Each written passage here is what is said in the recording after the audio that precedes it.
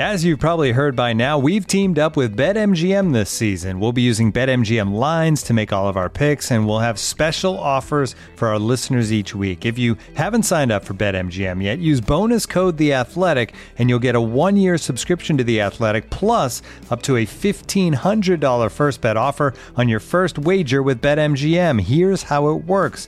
Download the BetMGM app and sign up using bonus code The Athletic. Make your first deposit of at least $10. Place your first bet on any game and claim your voucher for a 1-year subscription to The Athletic. See BetMGM.com for terms. U.S. promotional offers not available in D.C., Mississippi, New York, Nevada, Ontario, or Puerto Rico. Gambling problem? Call 1-800-GAMBLER. Available in the U.S. Call 877-8-HOPE-NY or text HOPE-NY 467-369 in New York. Call 1-800-NEXT-STEP in Arizona. 1-800-327-5050 in Massachusetts. 1-800-BETS-OFF in Iowa. 1-800-270-7117 for confidential help in Michigan. 1-800-981-0023 in Puerto Rico. First bet offer for new customers only in partnership with Kansas Crossing Casino and Hotel. Don't forget, if you haven't signed up for BetMGM yet, use bonus code The Athletic, and you'll get a 1-year subscription to The Athletic, plus up to a $1,500 first bet offer on your first wager.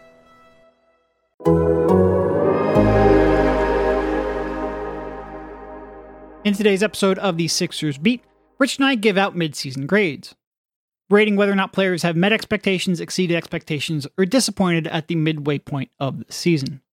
One quick note is that this podcast was recorded prior to the game in Utah. That doesn't impact any of the content. In fact, we always intended to release this on Sunday, but every now and then you will hear us say last night's game, and in those instances we are referring to the Oklahoma City game. Again, that doesn't impact the content at all. I just want to give you the context so that when you hear it, you're not confused. Enjoy the podcast.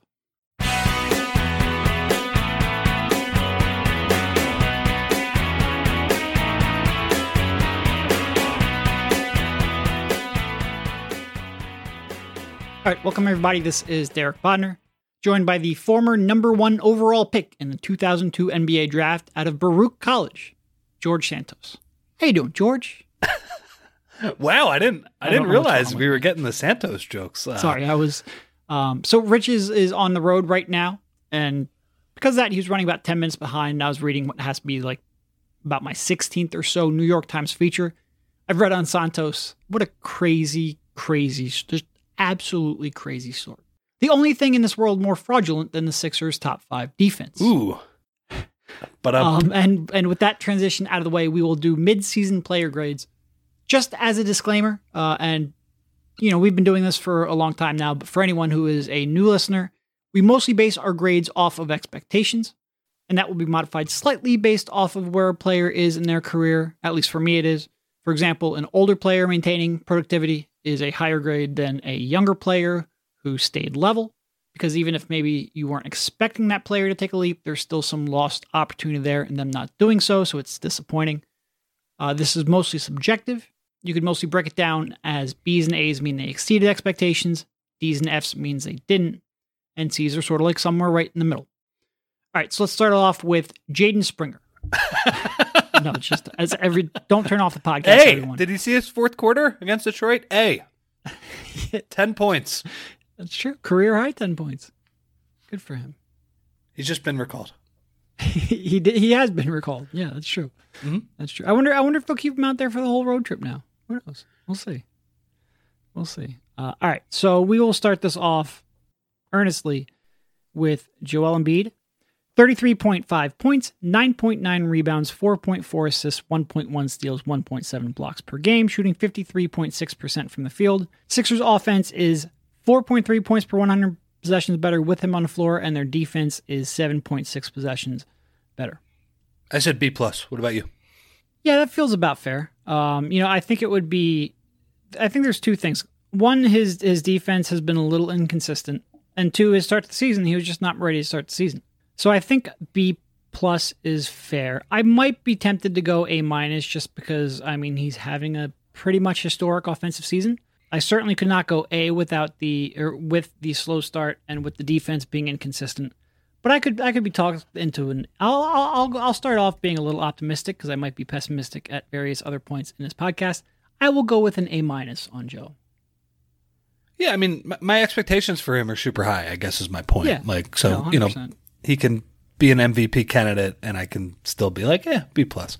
Yeah, but I think the reason why I was probably thinking A minus is because you've been an MVP runner up 2 years running, and you got better. That's just not, that's not always something you do. No, and the fact that he continues to get better offensively is just like, it's remarkable. I mean, you know what? I'm looking at his true shooting right now. I'm sorry, A minus. 642 is just that's ridiculous. Especially because he's not even shooting a 3-ball right now. No, he's shooting 33.7% from 3. No, and I get that he's turned it over a little bit more than he has in past years, although that's starting to come down. Again, career high in assists too. Like, I think you even see it in last night's game against Oklahoma City, where I think he screwed up one time, but they just, people double him and he just gets them good shots. Like, whether it's his assist, and that's the thing, the assist percentage does not count for, like, when he pings it across to somebody and it's another pass or two that gets the wide open shot. But I don't know, when he gets doubled, it's like, I feel very confident this team is going to get a good shot right now. And I think just for him to scale up and be, like that elite level of like offensive fulcrum, like it's different from being a scorer and then being kind of the chess master, the guy who's quarterbacking the gym, who's, moving all the pieces around, and he's gotten so much better at that stuff. And the highs have been crazy. Like the Jazz game, one of the best performances I've ever seen. He's missed a couple weeks with the foot injury. I didn't know how much to ding him for that. Maybe I dinged him at a half letter grade for that. I don't know. Whatever. But, and you mentioned the defense, it doesn't feel like it's been as good, but it's still more impact. Yeah. Like, he's still making more of an impact on that end from an on-off standpoint. They certainly just need him to kind of just stand in the middle there. It's look, another great season for him. And even if I were to give, I'll go A minus, but even B plus, like B plus for Joel Embiid is like super impactful basketball. Yeah. Yep. Hard to get too much argument from me there. All right, let's go on to his running mate, which could end up being one of the more interesting ones here. James Harden, 21.8 points, 11.2 assists, 6.5 rebounds, 43.7% from the field, 38.2% from 3 on over 7 attempts per game.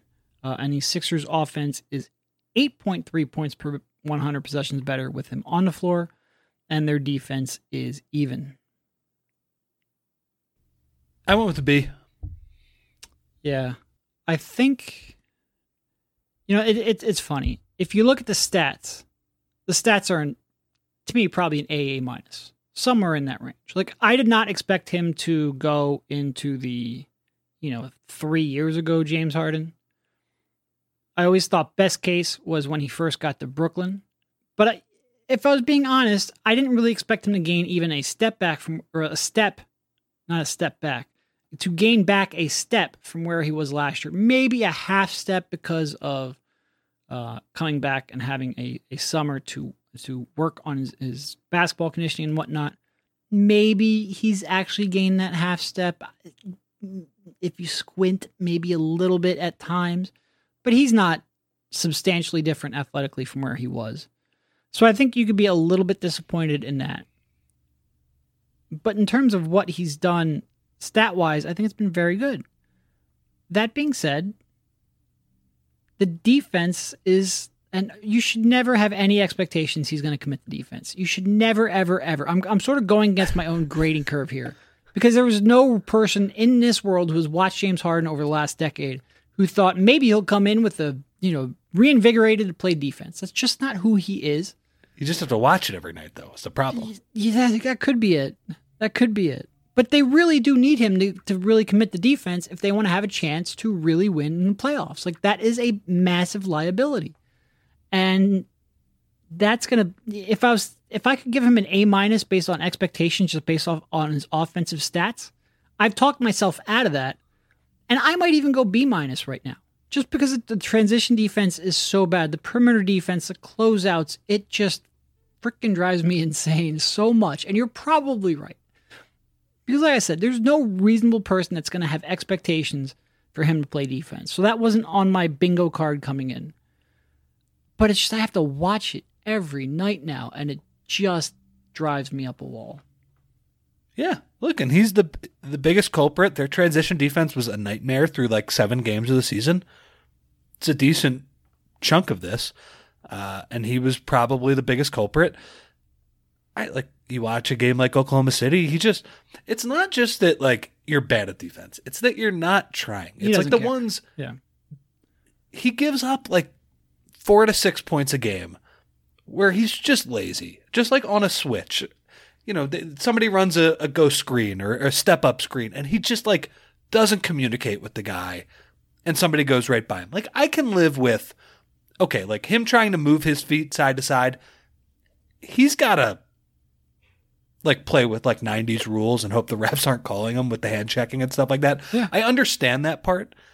It's just the lazy ones. It's like if he could cut out those, 4 or 5 possessions a game, that makes a world of difference. And I guess the hope would be, in the playoffs, he'll do that. I would imagine he might cut out like 2 of those possessions a game in the playoffs, not all of them, because he kind of is what he is at this point. But yeah, I guess that's my ultimate calculus, is that offensively, even though he did not regain really any of a step at all, you look at his finishing numbers there, he's not getting there as much anymore. He's not doing as much. That said, like, he's been really good. I think we mentioned before the year we expected him to probably lead the league in assists. I think he would be doing that right now if he had qualified for enough. I know he's kind of right up there with Halliburton. He kind of has these monster games. And frankly, there are moments where he is just still a dominant offensive player, especially if he hits a couple of those step backs, which he's making at a decent clip this year. He's also shooting a little more off the catch, which is good to see. Yep. He's starting to shoot even a couple more of those. I'd say over the past 10 to 15 games, like they're not just off offensive rebounds, which is what he used to shoot them off. Like he would only take catch and shoots when somebody would kick it out after an offensive rebound. Now he's starting to take some when Joel swings it to him on the wing, which is good to see. So I have the same calculus as you, and I think he can kind of be the scapegoat when they are frustrating and they are lethargic, because let's be real, he can have a little bit of a lethargic style. He's a genius player, but he's not a high energy player at all times. But I ultimately went with B for those reasons, because I think the stats are really good, really good. You're probably right. A B is probably more fair. I might have dropped that B to B minus just because of last night's game. That might be what's going on here, which is not fair. But we are humans as well. I have one other key too. They're +2 with him on the floor and Embiid off the floor, and that's like 800 possessions at this point. It's a big part of it, and he deserves some credit. That's a big part of why they're 25-16, even though Joe's missed all this time. Yeah, 100%. He look. Okay. We can talk about the defense all we want. He has been good this year. Do I have my concerns about it translating to the playoffs? Yes, of course. But in terms of what's happened here in the regular season, especially when you factor in the fact that the free throws that he used to rely on, he's not getting there nearly as much. His transformation as an offensive player and the passing, look, as much as the defense frustrates me to watch, the passing I love to watch. I love how he sees the game. He gets a lot of really good looks. I think him and Harold, we've starting to see a lot more of that like we expected. They have been more competitive with being on the bench. He's a really good fit next to Melton when Maxi's been out. All that stuff. You have to give him some credit for that, for sure. For sure. A B is probably more fair. It's just they played the Thunder last night, and my mind's still there. Okay, let's move on. All right, so I guess we'll just go right down to right down to Tyrese Maxey. 21 points, 4.1 assists, 3 rebounds, 45.7% from the field, 39.1% from three-point range on 6.3 attempts per game. The Sixers offense is 1.8 points per 100 better with him on the floor, and their defense is 0.06 better with him on the floor. I'm waffling between B and B minus. I think I'm going to settle on B minus though. And look, I think that's partially because you expect him in his third year to make a big jump, and he hasn't made a huge jump, but he's also been hurt. I think we can understand that and still feel pretty good.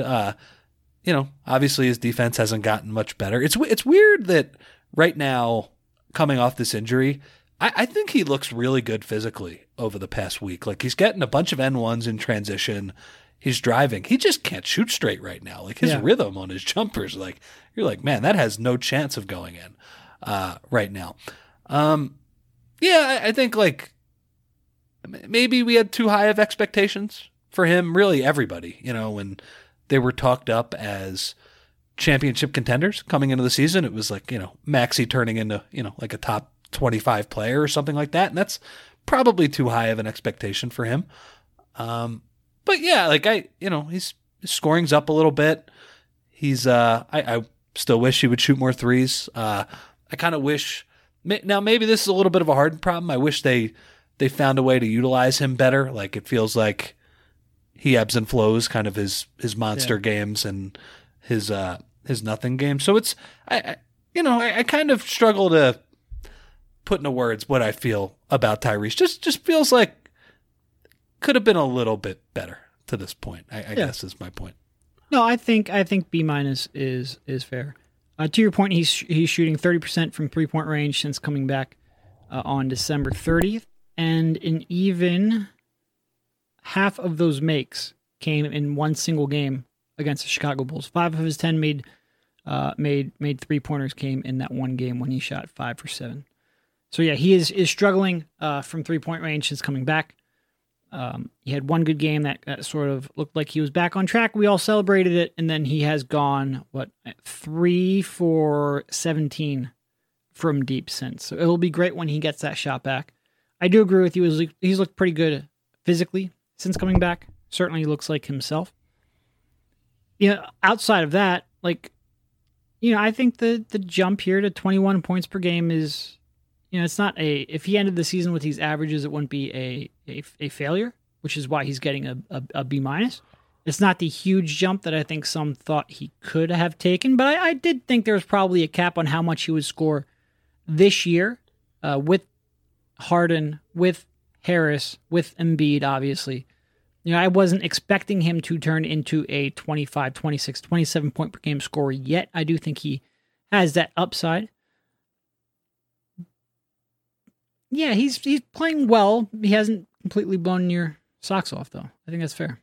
Yeah, and look, I mean, I think C is about average, so maybe that's what the grade B- is a decent enough. He took a step, just not maybe the step a lot of people were wanting. And I think for him, that comes off, from us as more disappointing because last year he took an insane step. Like he got an A+ last year. That was wild how much better he got. And really, do you actually know your grades? Do you have your grades written down somewhere? No. But I assume that's what it was. I don't know. Yeah. I should keep them. That would probably be smart of me, but no. And since you can never listen to a podcast back, we would never be able to go find those. Shame. Mm-hmm. Shame. All right, let's move on to. But you're right, because of the leap he took in year 2. I think some people probably had too high of expectations for year 3. Progress is not always linear, as someone once said. All right, so we have Tobias Harris here up next. We're just pretty much going right down the most used players.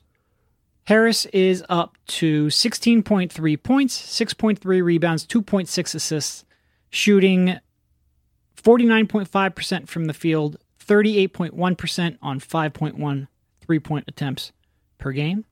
The Sixers are 3.6 points per 100 better on offense when he's on the floor, and 0.3 worse when he's on the floor on defense. Sorry, 0.3 better when he's on the floor. Sorry, I misread that. I have him in the same thing as Maxey, where I'm struggling between B- and B. I think the sentimental part of me wants to give Tobias a B, just because I don't know. I'm a sucker for the guy who, I guess, gets the demotion and handles it pretty well. Yeah, and he's handled it fantastically, absolutely. And I think he deserves a lot of credit. Great guy. Make sure to. I mean, he legitimately is a really good guy. He is an unbelievable guy. Yeah. Yeah, it's hard, right? Because he's a fourth option.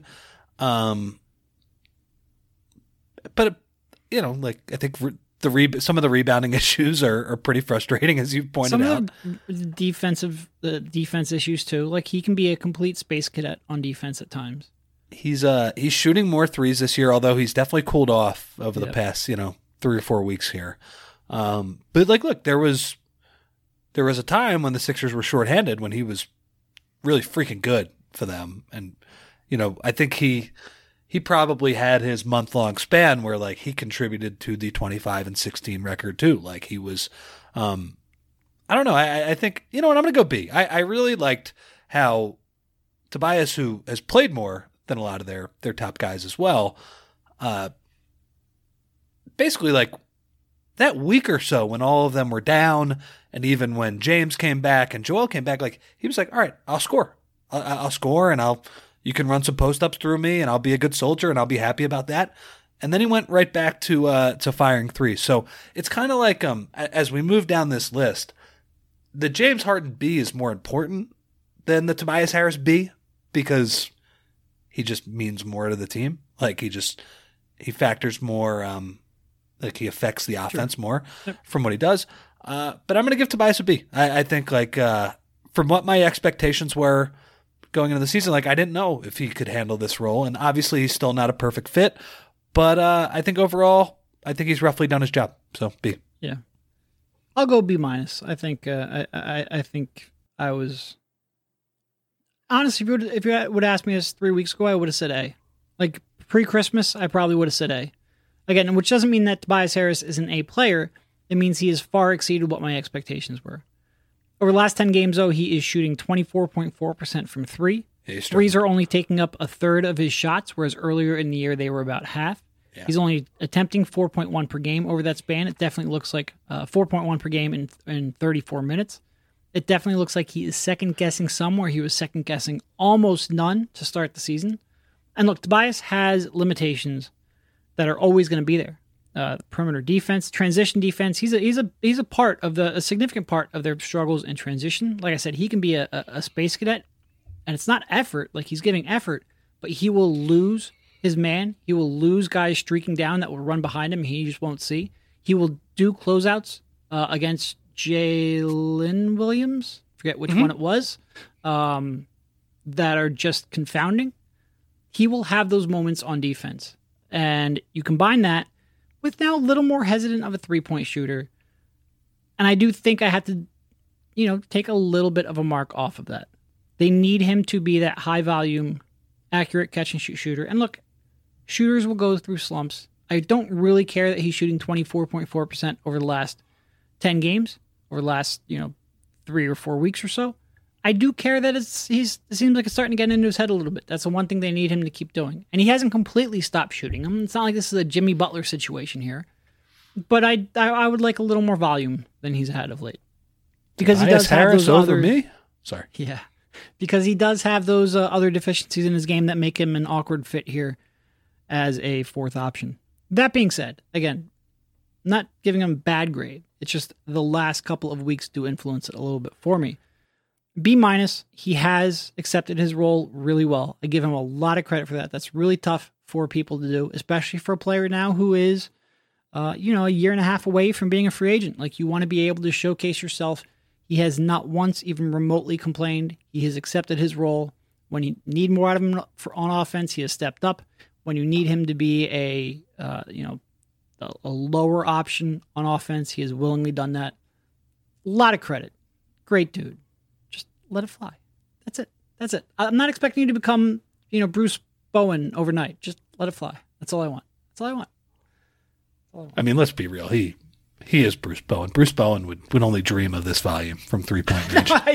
Bruce Bowen made like 1 3 a game from the corner, and everybody's like, man, what a corner three-point shooter he was. Oh my God, 1 3 per game. The game has slightly changed. Yeah, no. Yeah, I get what you mean. I agree. I'm a I was not comparing him on that court. Yeah, I'm a softie when it comes to Tobias. He's fantastic. I enjoy him as a dude. I enjoy him. I think he's done a decent job in his role. But you're right. The last month has been rougher. Yeah, and he was real good to start the season. Real good in the role they needed him to be, for sure. A lot of credit. That's enough. we're good on Tobias. He, by the way, they just said that was pretty scary when he went down in the He went OKC down game. hard. Good to see him bounce back. He is. And he listed came as, back in like 5 minutes. Yeah. Every he's time listed- somebody goes to the locker room and looks like they died, it seems like they come back in a couple minutes. the Sixers. Knock on wood. I don't want to jinx it, but that the going back to the locker room with like a really scary injury has not been terrible for them so far this year. I guess Maxi's really the only one that has really shot him in the foot. And Did you really just say shot him in the foot when he broke his foot? Yeah. Was it intentional? No. Okay. PJ. I can go over the stats. PJ's not a stats player. So I was getting a kick last night. I was watching, as we sit in the media room, they have the pregame show on, and, they'll show the Sixers starting lineup, and underneath all of the players are the points, or whatever. So it goes. I thought you were going to go to the Twitter handles. No. Because he doesn't have PJ, Twitter. Well, that's a step up in my book. Yeah, true. Anti-social media. So they show Maxey, 21 points per game. Harden, 20, whatever it is. Tobias, 16. PJ 3. Joel, 34. Which one stands out there? I was wondering, would it be more embarrassing if they just put his minutes per game there, or whatever, or if they changed the stat up? I don't know, deflections or whatever. It's screen assists. He can be our screen assist guy. It certainly stands out. So where to rank PJ? All right, hold on. We read everyone else's stats. We're going to do his too. Okay. 3.3 points, 4.3 rebounds, 0.8 assists, 0.6 steals, shooting 40.2% from the field, 37.3% from three, which is fucking amazing. That's just absolutely fucking amazing. I can't remember the last one. And the Sixers are 2.8 points per 100 better when he is on the floor. And they are actually 1.4 points per possession worse when he is on the floor on defense. So they're better on offense by 2.8, worse on defense by 1.4. Okay, so couple things here. PJ in the first month of the year I thought was actually pretty good. Yeah. And I think he was pretty good, especially when Joel went out.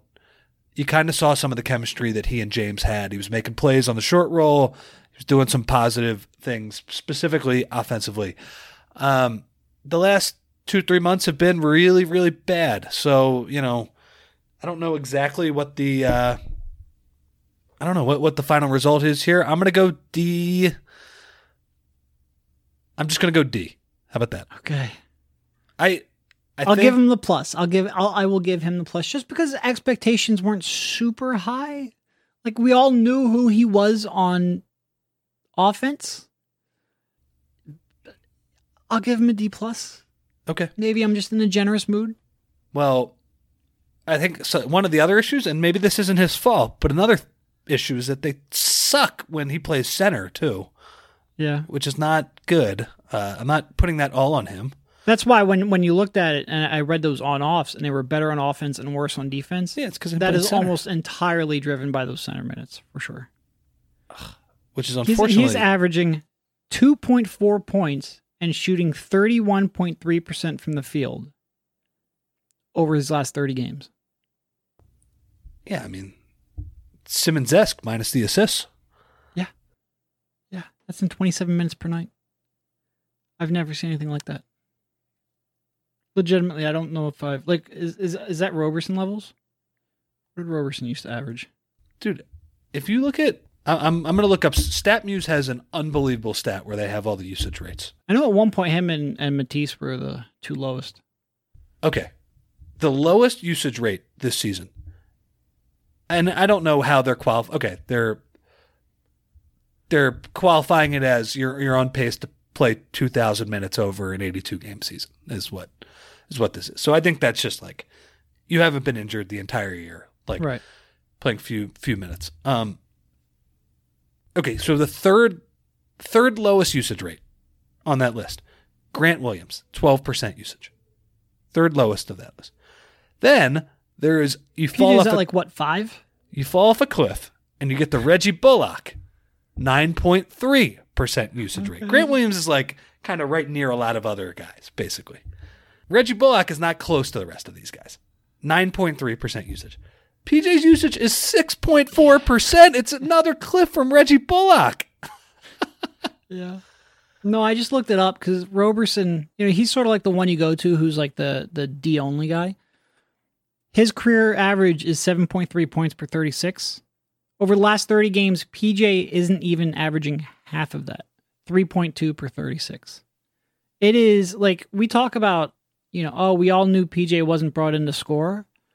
Well, like you sort of expected him to come in and score like 6 or 7 points per 36. Like if he was going to play 30 minutes per night, you expected 6 points out of him per night. Just sort of like by accident. 1 corner 3, maybe 1 offensive rebound, a foul here and there, something like that. Averaging 2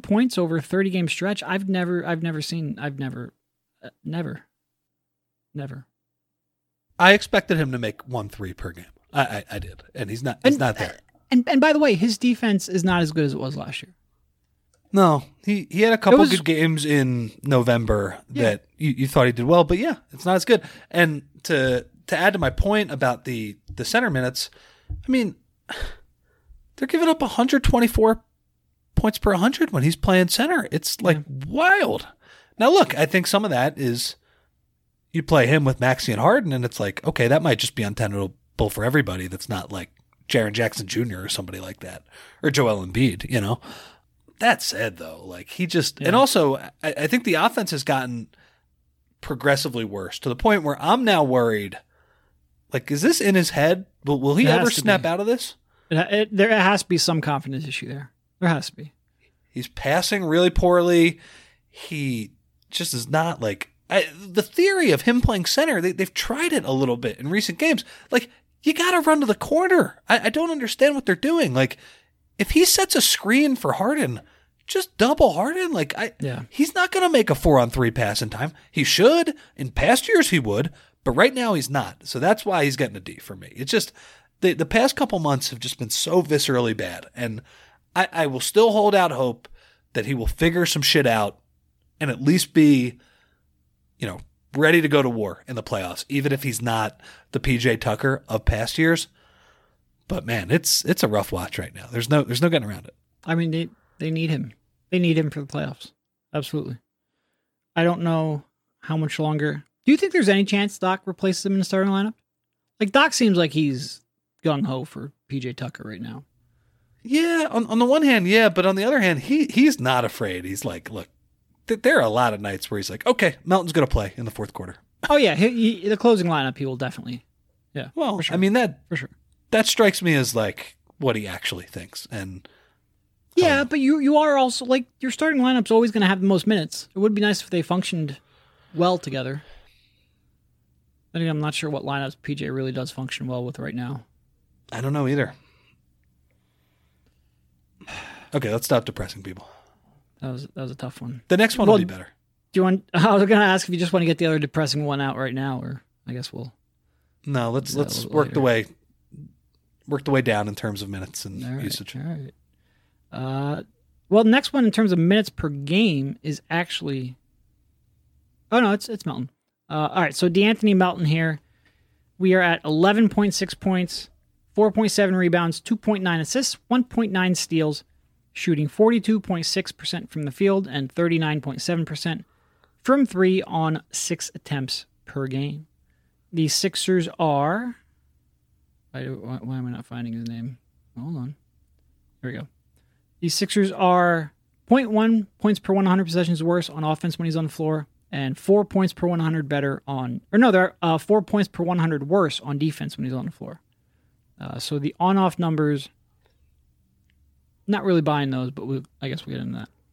Yeah, I'm not buying him either because he's getting my second highest grade. He's getting a B+. And I think part of the reason he's getting a D+ or B+ is that he had a nagging back injury for a lot of this that was like not fun to play for. Should probably check back in with him, see how he's doing. It seems like he's playing consistent minutes. I wonder if I'm giving him too high a grade because he's just a competent two-way player, and we don't get too many of those. No, it's like a sight to behold. Like, okay, this guy is a threat on both sides of the court. He most dribbles, nights. He shoots, and he tries on defense. Oh my God, I didn't know they existed. I really kind of just dig the Melton experience too. And look, there are issues like he tried a reverse layup last night and he missed he missed the entire square on that one. And that's just like, look, that's part of the experience. And there've probably been 5 or 6 nights where it's just like, oh man, he's going to shoot 14 or 15 times a night. And he's just guessing. Like, this is not even going anywhere near the basket. But like, you read the numbers. Like, he's shooting to the back of the baseball card. He's definitely getting steals and rebounds and every Mr. Do everything or Mr. Do something, He's providing all of that. The athleticism is so necessary on this team. Yep. I really think I'm very impressed with him when Joel swings the ball or Harden swings the ball to him and gives him an advantage where he can make the 4-on-3 pass or he can attack a closeout or do whatever. He makes opposing defenses pay a decent amount of time when they do that. That's good to see. It feels like to me he can function in a closing lineup pretty easily. I'm a fan. Like just even the game against I guess that was the Indiana game where he just comes down with the massive offensive rebound and then hits the 3. I just feel like you want him out there at the end of games. I knew he was good. I didn't quite know he was this good though, and so I'm going to give him a B+. No, you asked, am I grading him too high just because he's competent on both ends? I had him at an A-.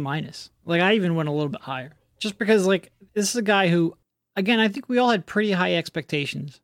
And he's come in and just exceeded them. And pretty clearly exceeded them. I don't know if anyone could really make an objection to us saying that. It would be very tough to do so. If you're going to nitpick, really the only thing you would nitpick on defense is getting around screens. You could do that a little bit better. Outside of that, he's a versatile defender. He's an incredible off-ball defender, a very competent to very good on-ball defender, depending on the matchup. He makes his catch and shoot threes. He has just enough off the dribble. He can handle the ball in a pinch if you need him to. Finishing at the rim, you might want to nitpick, sure. But for what you need him to do and how you need him to play, whether that's off of Joel, whether that's off of Maxey, whether that's off of Harden, he can fill really any of those roles. And that kind of youth, versatility, two-way competence, it is incredibly, incredibly valuable. Like most of the people we complain about are people who are complete liabilities on one end of the floor, which, by gosh, Sixers seem to collect like baseball cards. But he's just playable in almost every lineup next to any combination of stars, and that is so incredibly valuable, especially for a team that, quite frankly, is built a little weird. You've got a post-up center, and then your other guy's a defensive sieve who you need to counteract. He's really, really valuable. And going back to that -4, or the defense being 4 points per 100 worse, I would guess that's just because he played so many minutes when Embiid was out of lineup. The Sixers relied on him so much during that stretch. He was not out for an injury while Embiid was out of lineup, that I think that's probably factoring in there as well. Yeah. He's the anti-Thibault, and that I am not buying. Similarly, not buying the on-off numbers just because his are bad, and I don't really care. I like what that guy has given them. I really like what he gave them during kind of the Shake Milton show too. Like Melton ramped up his usage and played well in those games as well.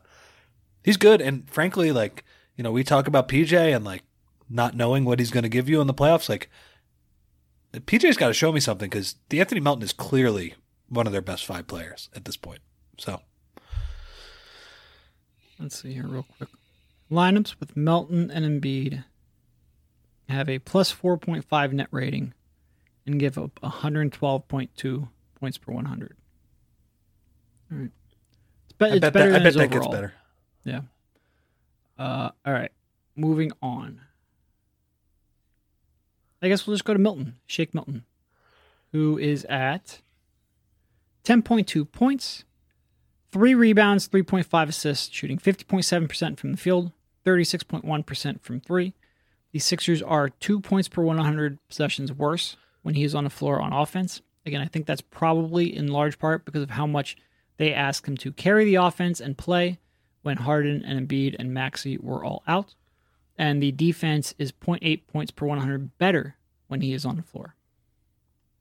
So I went B+ here, which is funny because I started the season basically calling him out. Like, are you an NBA player with the way you're going? Like, he was really rough as a 3-and-D option, but I think this is a mea culpa in some ways, and just he needs to have the ball in his hands. He needs to be a consistent part of the rotation. He needs to just be somewhat involved. And frankly, since mid-November when he got his shot, and he kept the team afloat for like 3 weeks, which was super impressive. Like, I do think we talk about, the Sixers' weird pieces, all of these things.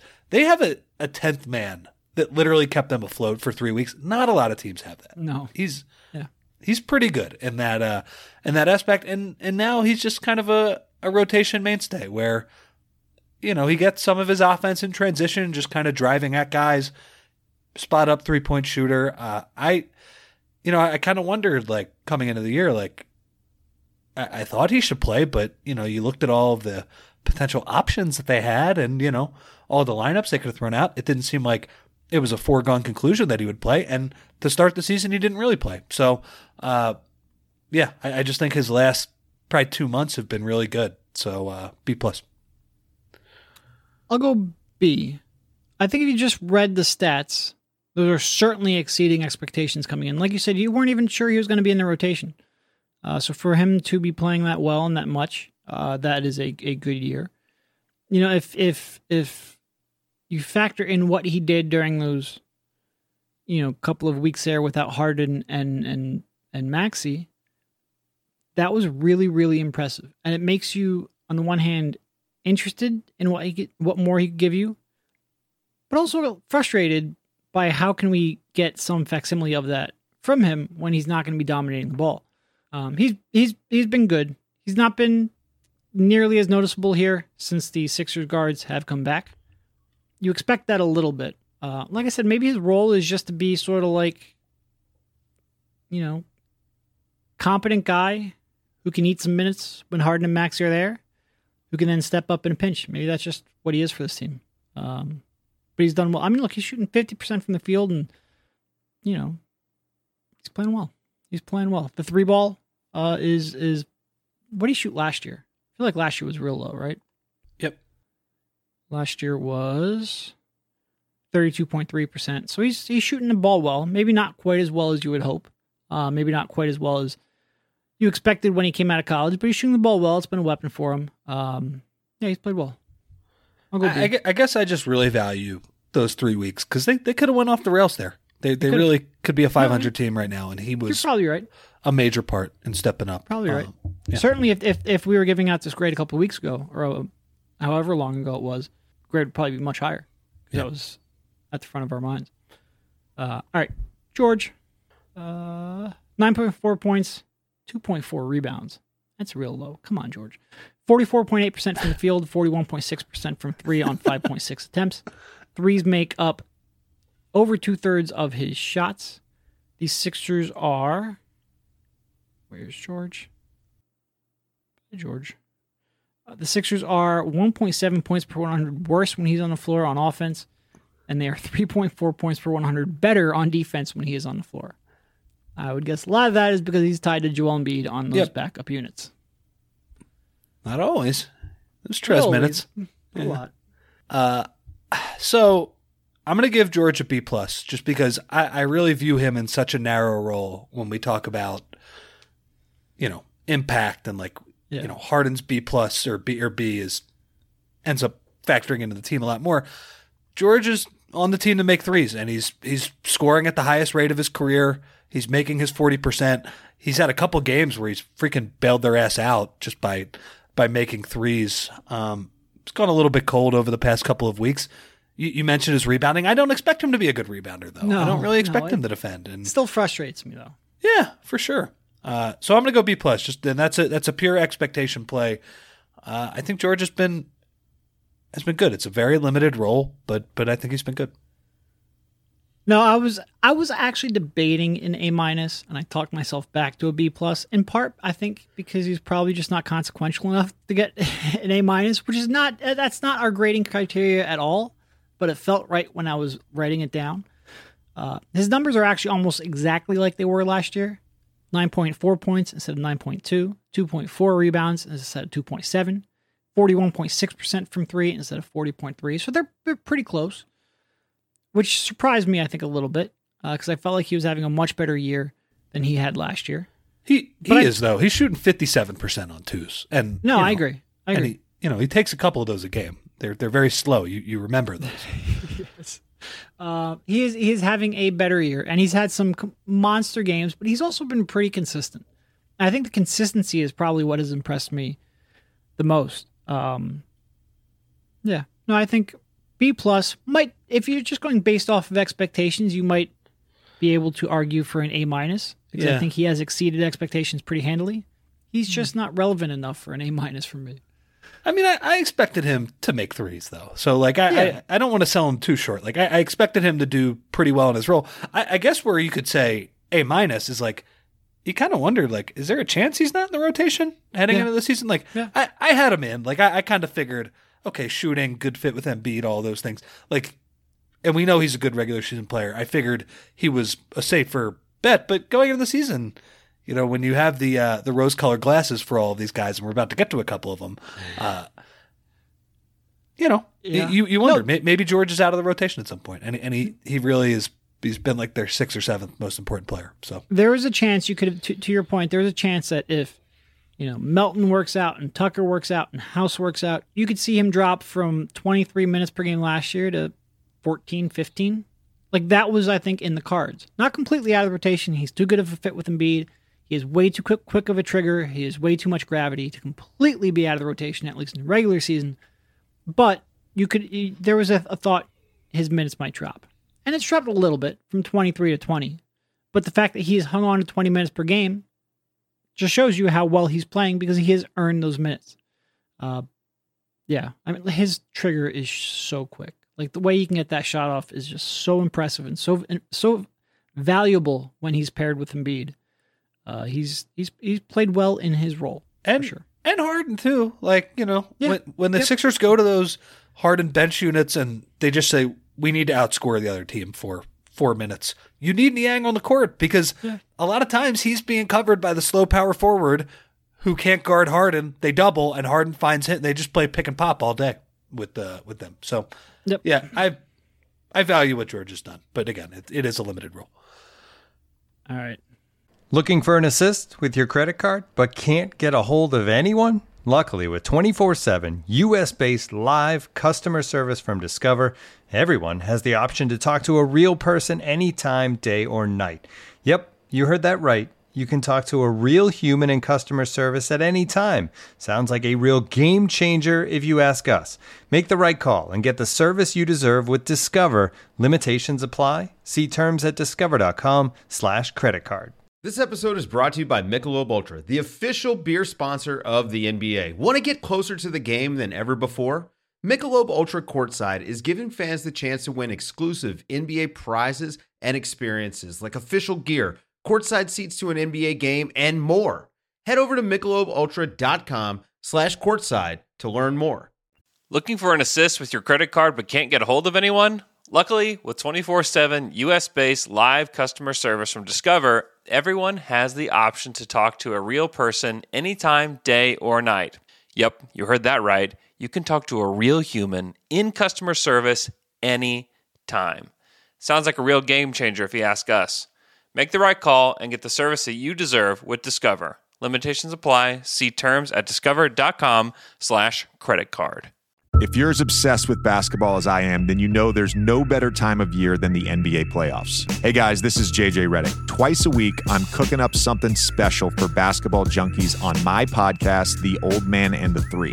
I bring on guests in all stages of their careers to talk about the league and share stories you won't hear anywhere else, like Devin Booker on why he talks so much trash, or Paulo Banchero on his shooting workouts with Kevin Durant, Ray Allen's epic free throw competitions with LeBron when they were teammates in Miami. But it's not just about the player interviews. Every Monday, I break down the top 3 things happening around the NBA without the outlandish takes. Often joined by masterminds of the game like Tim Legler, we dive deep into topics like rookie reports, trade breakdowns, and why is mean mugging now a tech? The Old Man and the Three is the only companion podcast you'll need during the playoffs this year. Be sure to listen to The Old Man and the Three ad-free on Wondery Plus or wherever you get your podcasts. Dan House Jr. 4.8 points, 2.0 rebounds, 0.8 assists, shooting 47.3% from the field, 33.3% from 3. The Sixers are 5.4 points per 100 possessions worse on offense when he's on the floor, and 5.7 points per 100 worse on defense when he is on the floor. So here's the question. Am I being too charitable when I say D- here? I wouldn't say you're being too charitable. To be an F, Fs are sort of like A pluses for me. Like, it has to be real extenuating circumstances for me to give it out an F, and I don't think he's quite reached that threshold. So, no, I wouldn't say... I would say you're being fair. Yeah, and I think it just boils down to maybe our expectations were a little bit too high. Yeah, maybe. For him. Maybe he was the worst player of all time to get tampered for. Oh. I'd need that list in front of me. I can't imagine there's anyone. Well, if you consider the consequences... then Joe Smith still gets that title just because of how much Minnesota lost. Yeah. But in terms of just pure, like Joe Smith was obviously a way better player than Dan House. In terms of just worst player to get any penalty, it would be hard to be beat.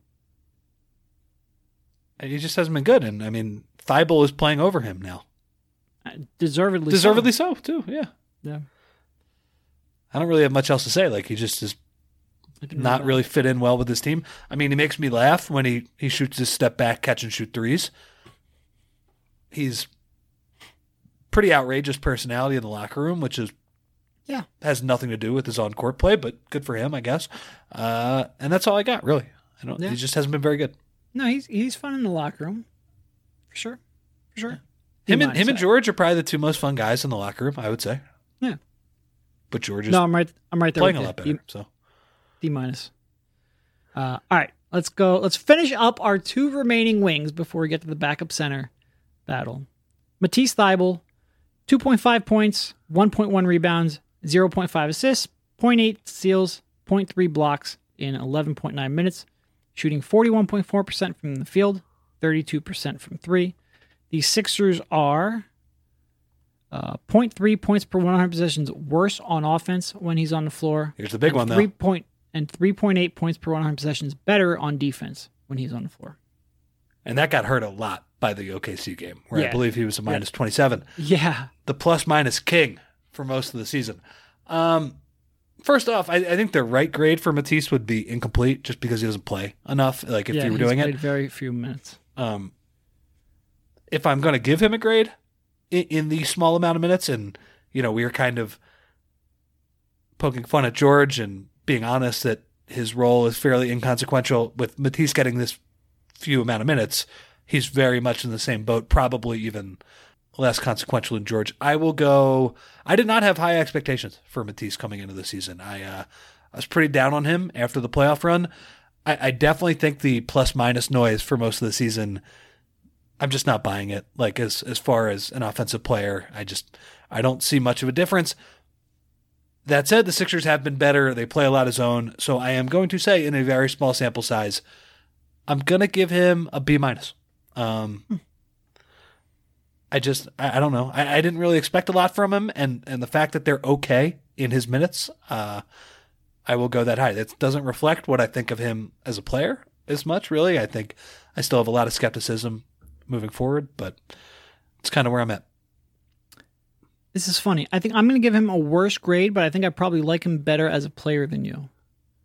So I will give him a C+ as a grade, just because he's still on a rookie deal. At some point, you need development offensively so we can put these playability questions to bed a little bit. And this is another year closer to free agency, where there's been no offensive development, where his entire value on offense is either forcing a turnover and getting out in transition, or James Harden making magic happen. Other than that, he's pretty much unplayable on offense.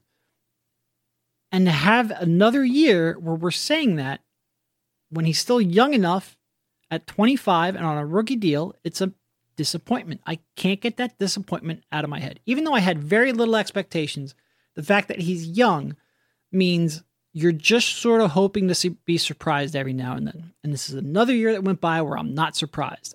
And that disappoints me. Because I do value his defense a lot. A lot. Is he perfect? No. He's not perfect defensively. But he would be such a key piece to be able to have on the floor for even 25 minutes per night. And if you could have him on the floor for 25 per night and not worry about the offense, he would be a huge, huge key piece. Do I think he's a defensive player of the year? Like, I feel like everyone on Sixers Twitter either believes he's the best defender in the league or should not be on a court and the defense is completely smoke and mirrors with steals and blocks. I think there's room in the middle, but I do think he's a very good and valuable defender. And that's why his offense frustrates me so freaking much. Because I still do not believe that you can put him on the floor against the Bucks or the Celtics and have them not completely take advantage of that. And that frustrates the hell out of me. And it frustrates the hell out of me because he should be a valuable piece of the rotation. He's just never developed on offense. So, he did not exceed expectations in any meaningful way. But the combination of Tucker and House being so frustrating and being so disappointing, the fact that his defense I do believe in, and the fact that the on-off numbers say what they do, yeah, it's a real combination of just I'm very frustrated by the offense while acknowledging the defense. I don't really know how to grade that appropriately. All right. Yeah, no, I think it's just a difference in expectation. I don't expect him to ever get better at offense. I just don't. No, you're right. You're right. I don't either. I want to be surprised so I can embrace him. Because to be honest, like I think I want to embrace him. Like I really enjoy his defense. I really enjoy the value. Just the fact that he can get you out in transition. I mean, this team rarely gets out in transition. The fact that he can cause so much havoc. He can change the way a team plays. And I don't feel comfortable putting him on the floor because the dude hasn't made one step towards being a competent offensive player. It frustrates the hell. And I think when I get on Matisse, it's in part because it's like I'm disappointed because I do value what he can do. Look, I agree with you. I think the defense is maybe not first team all defense level, but it's good. It's very good. And this team is dying for him to be playable. Yes. Dying for him to be playable. He would start if he was playable, honestly. Yeah. You might even be able to make the case that he should start now, but that's, again, in part because PJ Tucker has been so bad. Yeah. And DeAnthony Melton's just about 2 inches too short. We'll see. I just, look, I would love to be surprised and he becomes playable and even if it's just, he has 6 weeks where he just shoots the hell out of the ball. If he has November 2019? Yeah. Yeah. When November he shot like 2019. 43% for like a month and a half. If that happens in April and May 2023, that would be awesome. But I've been hurt too many times. I can't rely on that anymore. His rookie year, he shot for, like if you broke his rookie year down in thirds, he shot like 30% from three on the first third, 45% from three in the second third, and then like 30% from three in the last stage. It was crazy. It was that brief moment where we're optimistic. All right. Moving away from the wings, would you like to go Trez or Paul first? Let's go Trez first. All right, so Trez, we are at... I should have had that right up in front of me. 6 points, 2.7 rebounds, 0.7 assists, 0.3 steals, 0.5 blocks, 59% from the field, no threes. The Sixers are 0.5 points per 100 possessions better when he is on the floor on offense. 2.6 points per 100 possessions better on defense when he is on the floor. No, worse on defense. Yeah, worse on defense. Yeah, and the Sixers have been decent in Trez's minutes. Like it's another example of me not completely buying the on-off numbers. That's been almost a theme of this Sixers season, I would say. So I have it right now. Trez is...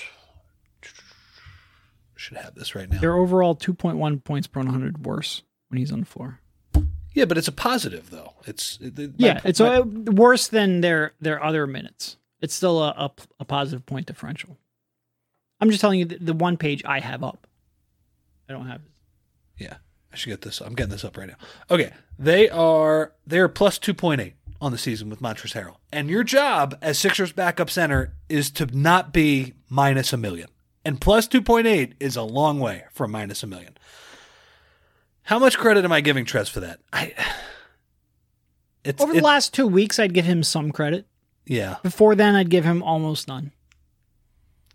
It's tough because I guess he is below expectations in terms of the offensive player that I thought he was. I don't have his numbers in front of me, but I've cited him a million times here and in my writing. His finishing numbers are just, it's not even close to the same guy. And like, he just blows a tire every time. Like shots that he would make in past years are really hard. Like they're getting blocked. Like maybe he's getting fouled on them. There was a play the other night. I think it might have been against the Pistons. He is 8% off of his career mark at the rim. Yeah. 65.2% this year, 73.2% for his career.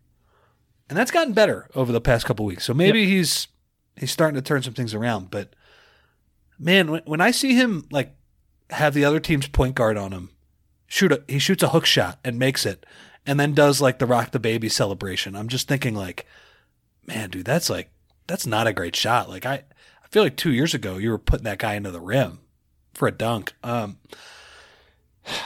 But like, look, he has stabilized things. I think that the defense is fairly fluky. He does take the occasional charge, which I don't think should be charges. I am going to go, which is a standard C for him on the year. I think you could talk me into a C plus just because of the on-off numbers, but it's a case where I don't really buy it for most of the season. And I thought he was going to be a complete dominant offensive player. And like, look, I get that he looks like that against the Pistons, but I would like to see him against some awesome team once in a while really like take over the game in a second unit with Harden. And I haven't seen that enough this season. So I'm just going to go straight C for Trez. Might be a little harsh. No, I wouldn't C minus. Quite frankly, I flirted. If this would have been 2 weeks ago, it would have been a D plus. I think the last 2 weeks have pulled him up. I think he's been significantly less than we expected on offense. And when you came in with the expectation that he was unplayable in the playoffs on defense, like you expected the offense to be legitimately good. And for most of the season, it was not. Now, the last 2 weeks, maybe 3 weeks, maybe even a month, he's been, and I think that probably pretty directly ties. First of all, I agree with you. I think he's gotten a little better inside. So maybe he is building himself back up to where he needs to be. Maybe there's another gear to go athletically. But I think a big part of that also ties to James Harden's return to the lineup and, the fact that he's able to stagger with him and play. And even Maxey coming back, because that allows you to stagger Harden a little more aggressively. I think that's helped Trez in a big way. But still, for most of the season, most of this half of the season, he has not been the offensive impact that we expected him to be. And again, when you are a complete liability on defense, and I think for the most part, he's been a liability on defense, but, charge here and there, surprising block here and there, but for the most part, he's been the liability we expected.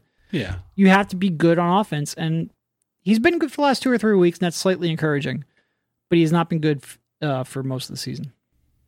I mean, he's scoring on a per minute rate. It's, he entered the league in 2015 and 16.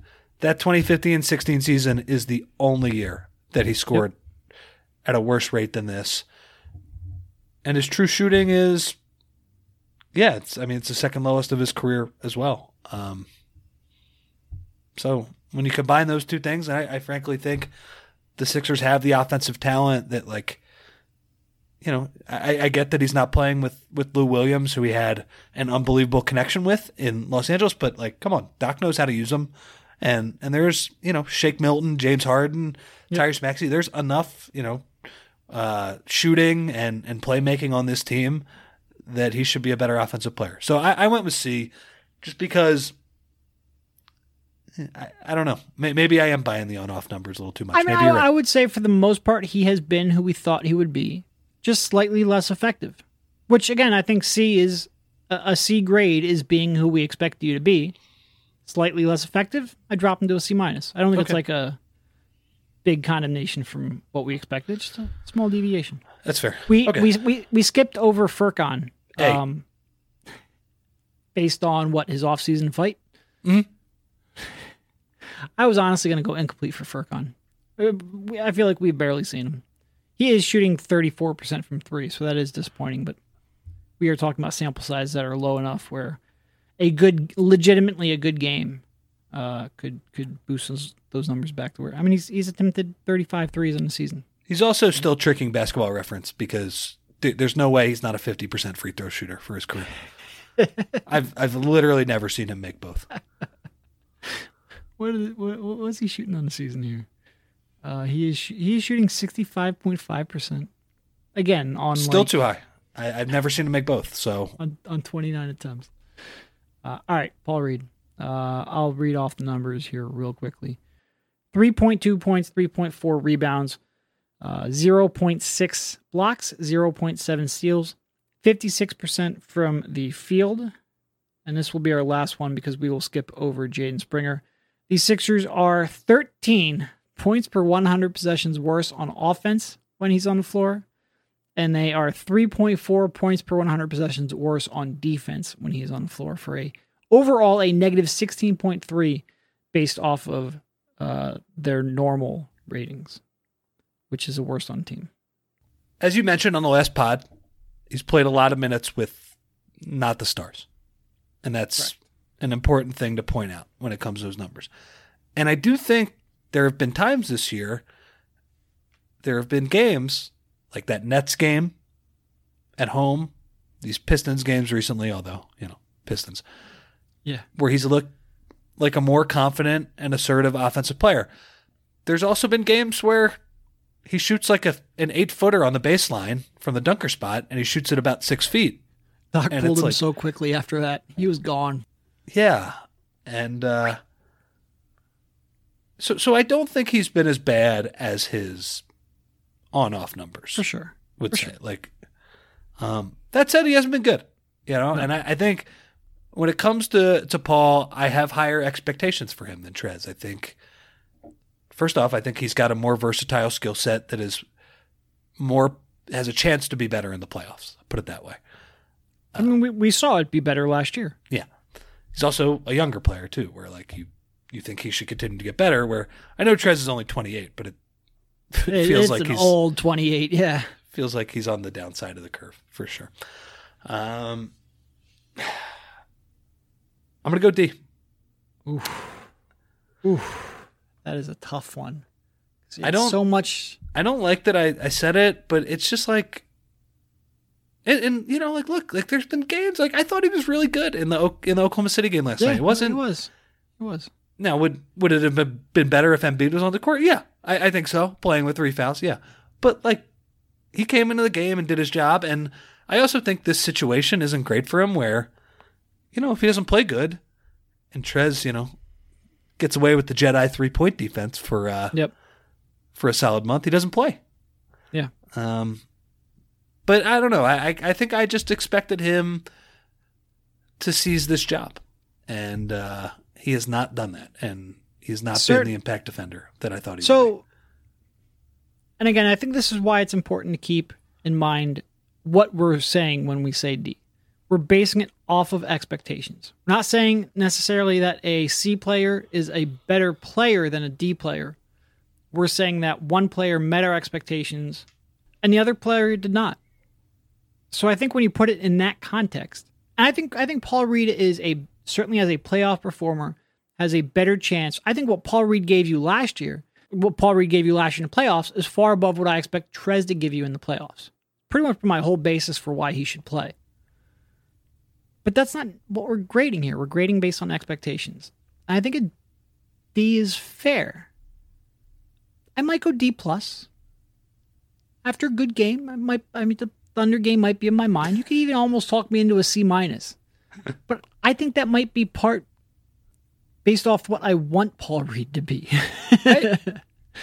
So I just wonder, in this NBA, where, a lot of teams play 5 out and play this delay offense, he's terrible at that. Like, he's just never going to be good at that. Just not a fluid enough decision maker. Now, is that the only way you can play NBA offense? No.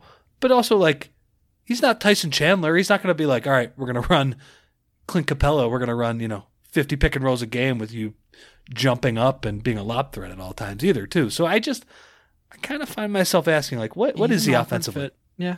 No, for sure. And I give him credit because, like, early in his career, he thought he was going to be, like, he was way out of control on offense. Now he's only occasionally out of control. Like, he has definitely dialed that back. But there's still a very real fit issue. Like, his jumper is nowhere near usable in the NBA. You can't use him as a pick and pop threat. He's a pretty good dive guy, but like you said, you're not going to feature him in an offense diving to the rim. And in terms of decision making, it's definitely a question mark. He's a good finisher, but I always find it seems hard, right? It seems like disjointed. So when he does make a nice finish, you're like, it kind of stands out in a way that probably it shouldn't stand out, Anyway, I'll close by saying this. I've been disappointed with him this year. If PJ Tucker is not usable at center, and if Trez is the other option, I would like to give, if I'm Doc, I think you have to give him every chance to win that job by the time the playoffs are, just because I just do not trust Trez's defense in the playoffs, and I trust Paul's defense. So I don't trust it, but I believe in it more. Right. So that's kind of where I'm at with it, but it just, what is he offensively? And that's, I find myself, it's really through no fault of his own, because he really has dialed his game back in some ways. He's kind of gotten rid of the gunner impulses. He's not playing like he's at Delaware anymore. Yeah. But it also, it hasn't fit into the puzzle as well as you would hope. Yeah. No, I definitely think part of my disappointment comes from the fact that I really wanted him to take the opportunity he had and sort of squash that backup center debate and prevent Doc from going to his instincts, which is to revert to Trez. And he didn't play well enough for that to happen. I do still think that he is the one player who can perform, has a chance of holding up in the playoffs. So I would still like to see them let him play through his mistakes. But that's also part of why his disappointing play is so frustrating, because you really just wanted him to take that opportunity to run. I think being disappointed in Paul Reed's season is fair. I think it's also still fair to, frankly, be disappointed in Doc for not seeing the, I think, pretty obvious limitations that are going to be unplayable in the playoffs. In Trez's case, it's I think you can be disappointed all around. Which brings us to the final person on our list, head coach Doc Rivers. Oh man. You thought you were going to get away without grading Doc? Come on, man. You know how the content machine works. B-. Okay. That's fair. What if you're grading it just on what has happened and look, we can go over individual decisions that we could all nitpick, and certainly there are a lot that we would disagree on.